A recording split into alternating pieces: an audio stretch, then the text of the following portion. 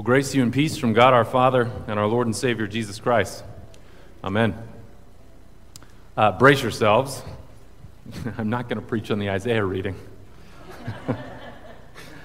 And I'm not going to because it's a really interesting reading from the book of Philippians today, from the 3rd chapter. You know, Paul lists all these ways in this reading that he kind of fits the mold for the ideal religious person in first century Israel. And all this great stuff that he talks about. I mean, if we didn't know better, it sounds like he's bragging, and you're really not supposed to do that, right?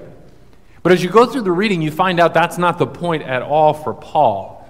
And so I want to talk about that reading today a little bit, and as we do, I'm going to do it with one very simple goal, and that's that you would hear the gospel today, and that gospel would renew your energy for the race towards life's one worthwhile goal, which is the upward call of God in Jesus Christ. And to that end, I want to tell you a little bit about my relationship with baseball. So I took a long break from baseball, and not playing it, but I guess playing it too. I haven't played it in a long time. But I took a long break from watching baseball, and really that break hasn't really ended quite.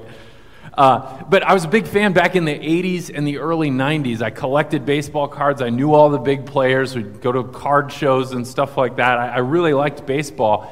But a bunch of things happened. You know, there was the strike in the 90s, and that kind of put me off things a little bit. And it wasn't too long after that I went away to college in Nebraska for 5 years, and there's not a lot of professional baseball in Nebraska. And after that, we went to Indonesia for 4 years, and there's even less professional baseball in Indonesia. And then we lived in Seattle, and I wasn't going to watch the Mariners. So I stayed away from baseball for a long time, for a lot of years. But when we moved to St. Louis, I went to a couple Cardinals games, and some things were different.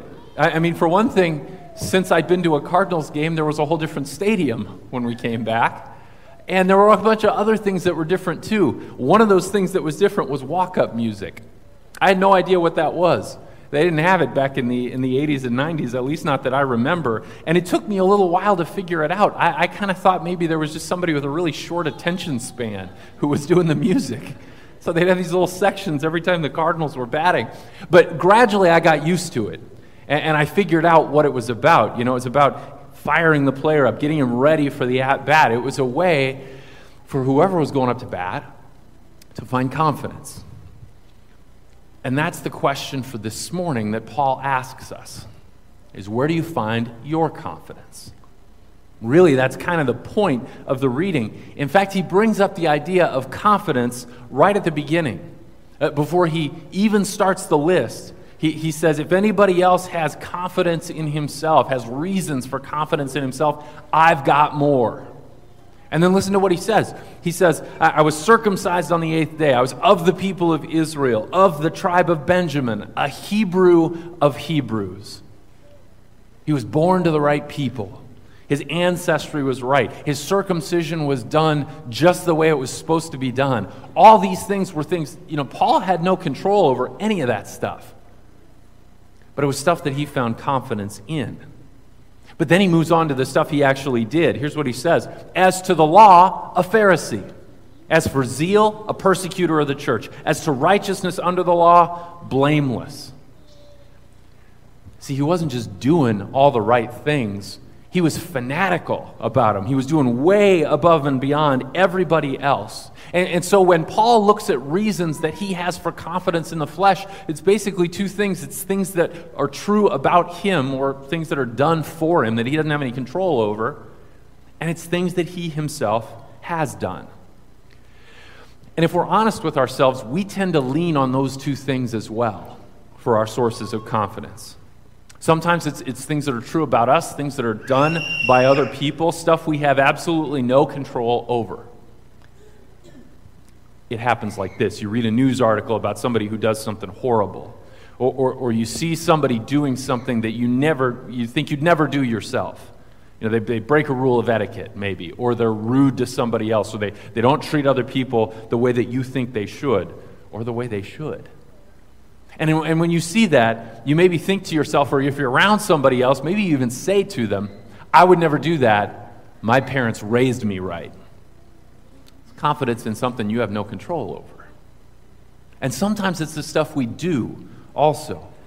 Sometimes it's how much we've accomplished, how many awards we've won, or how many raises we've gotten. If you're a parent, it's maybe how we've raised our own kids, or how we kept our marriage working, or our GPA, or our grades, or our honors, or our degrees, or our salaries, or whatever it is. All the stuff that we've done, that's a place we very often find confidence. And don't get me wrong, none of that stuff is bad.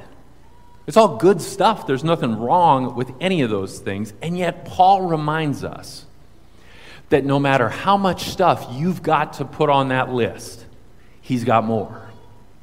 He wasn't just good, he was great.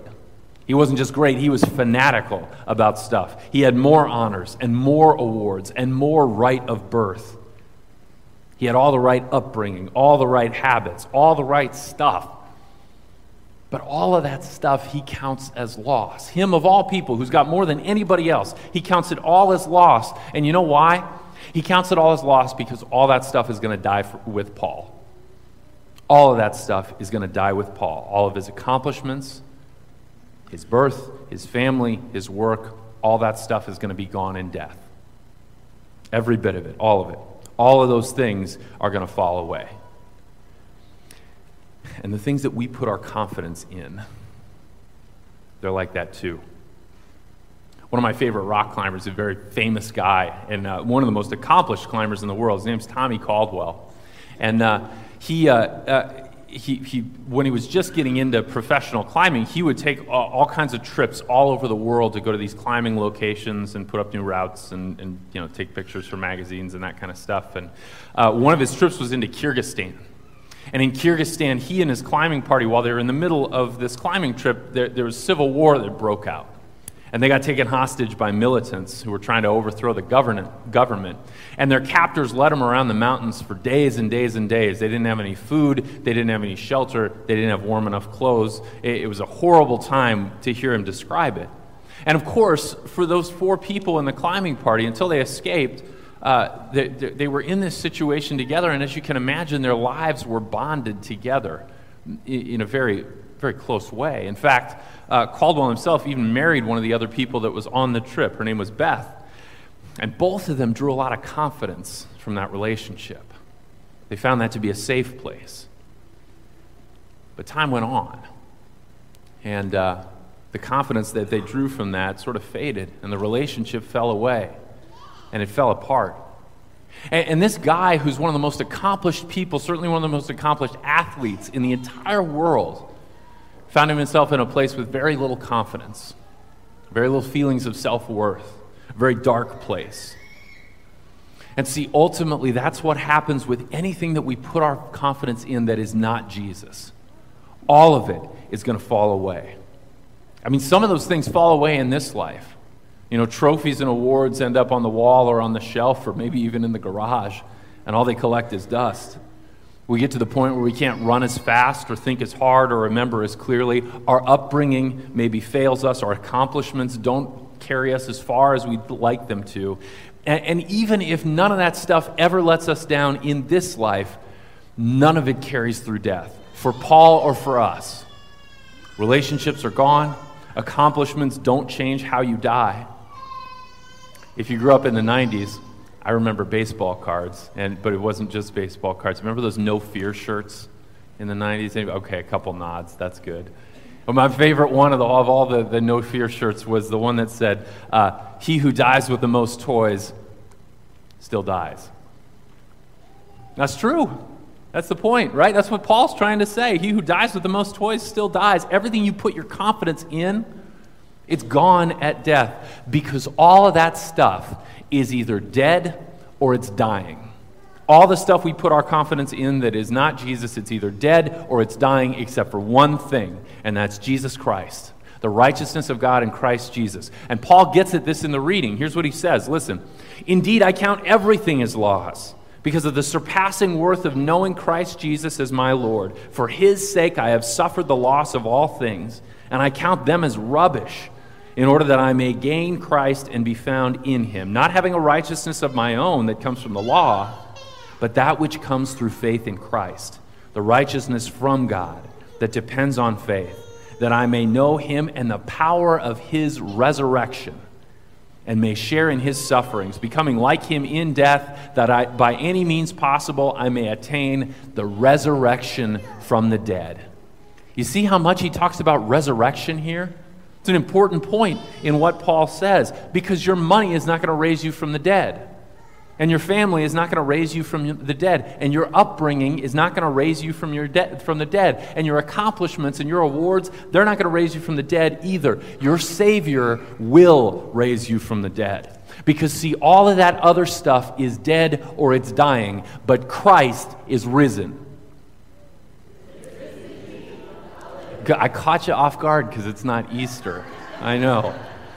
Well, that's good. That's confidence, right? It's confidence, and all the other stuff is lost, not because it's bad, but because it's finite. Because it's finite. The love of God in Christ Jesus is not finite. The promise of God through Christ Jesus at your baptism is not finite. The presence of God in your life is not finite. It is the only thing that goes with you everywhere you go in this life, and it is the only thing that goes with you out of this life and into death. I heard a great quote once, and I don't remember where I heard it or who said it or anything like that, but the quote was this: death is the point at which all guides turn back. Death is the point at which all guides turn back. And since we're here and we're talking about Jesus, I think I would add the word other. Death is the point at which all other guides turn back, because in your final moment, on your last day, when you draw your last breath, the only hope that you have is that something will mean that that isn't the last moment or the last day or the last breath.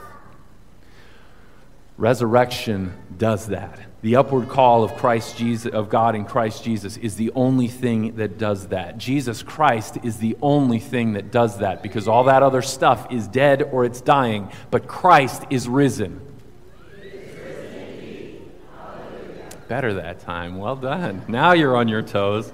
You know, when you read this reading, it almost sounds like Paul is saying that all that other stuff is worthless and it's meaningless. And it is true that he says all that other stuff is far less valuable when you put it next to Jesus. In comparison, the gospel next to anything else in the world is like a diamond by a dollar. There's no comparison of worth whatsoever. But the real beauty of the gospel, or part of the real beauty of the gospel at least, is this: it doesn't decrease the worth of everything else. It actually increases the worth of everything else. The gospel elevates everything. And here's what I mean. Without Jesus, your job is just your job. It's a way to provide for yourself or for your family or for both during your time here on earth. But with Jesus, your job is a calling. It's something that God set before you so that you can serve other people, so that you can make sure that other people's needs are met. And whether you're a garbage man or you're a CEO, it doesn't matter. It's all got value when you got the perspective of the gospel. Without Jesus, your family is just people. They're people that you love, they're people that you care about, but they're just other people. But with Jesus, your family is people that God has created, has knit together, and has put into your life to love and to care for and to serve. And they're people that He loves and that He died for. They're loved by the same God who loves you. And here's the thing, the gospel even reframes the bad stuff. It even reframes suffering. See, without Jesus, suffering is just suffering. But with Jesus, suffering is still bad. Don't get me wrong, it's still bad. But it reminds us of how much we need the resurrection. It drives us back to the gospel. I know I've told this story before, but it's a good one. I can't help telling it again. It really stuck with me. There's this pastor who used to go and visit this woman all the time, and she was in chronic pain. She always hurt all the time, and so they'd talk about that, of course, during the visits. And the pastor would say stuff like, isn't it hard? Isn't it difficult? Doesn't it hurt? And she would always respond the same way. She'd always say, it's nothing the resurrection won't cure. It's nothing the resurrection won't cure. That's hope and that's confidence. Because see, even suffering is different when you see it through the eyes of the gospel. Even suffering is different and transformed when we see it through Jesus. And that's why we're here. That's why we're here. That's why we forget what is behind. The bad stuff, but the good stuff too. That's what Paul's talking about. That's why we press forward toward what is ahead, because the gospel elevates you and it elevates everything else. The resurrection elevates you and it elevates everything else. The upward call of God in Christ Jesus elevates you and elevates everything else. Jesus Christ elevates you and he elevates everything else, because anything else you find your confidence in, it's dead or it's dying, but Christ is risen. He is risen indeed. Alleluia. Amen. And now may the peace of God that passes all understanding guard our hearts and our minds, keeping them steadfast in Christ Jesus.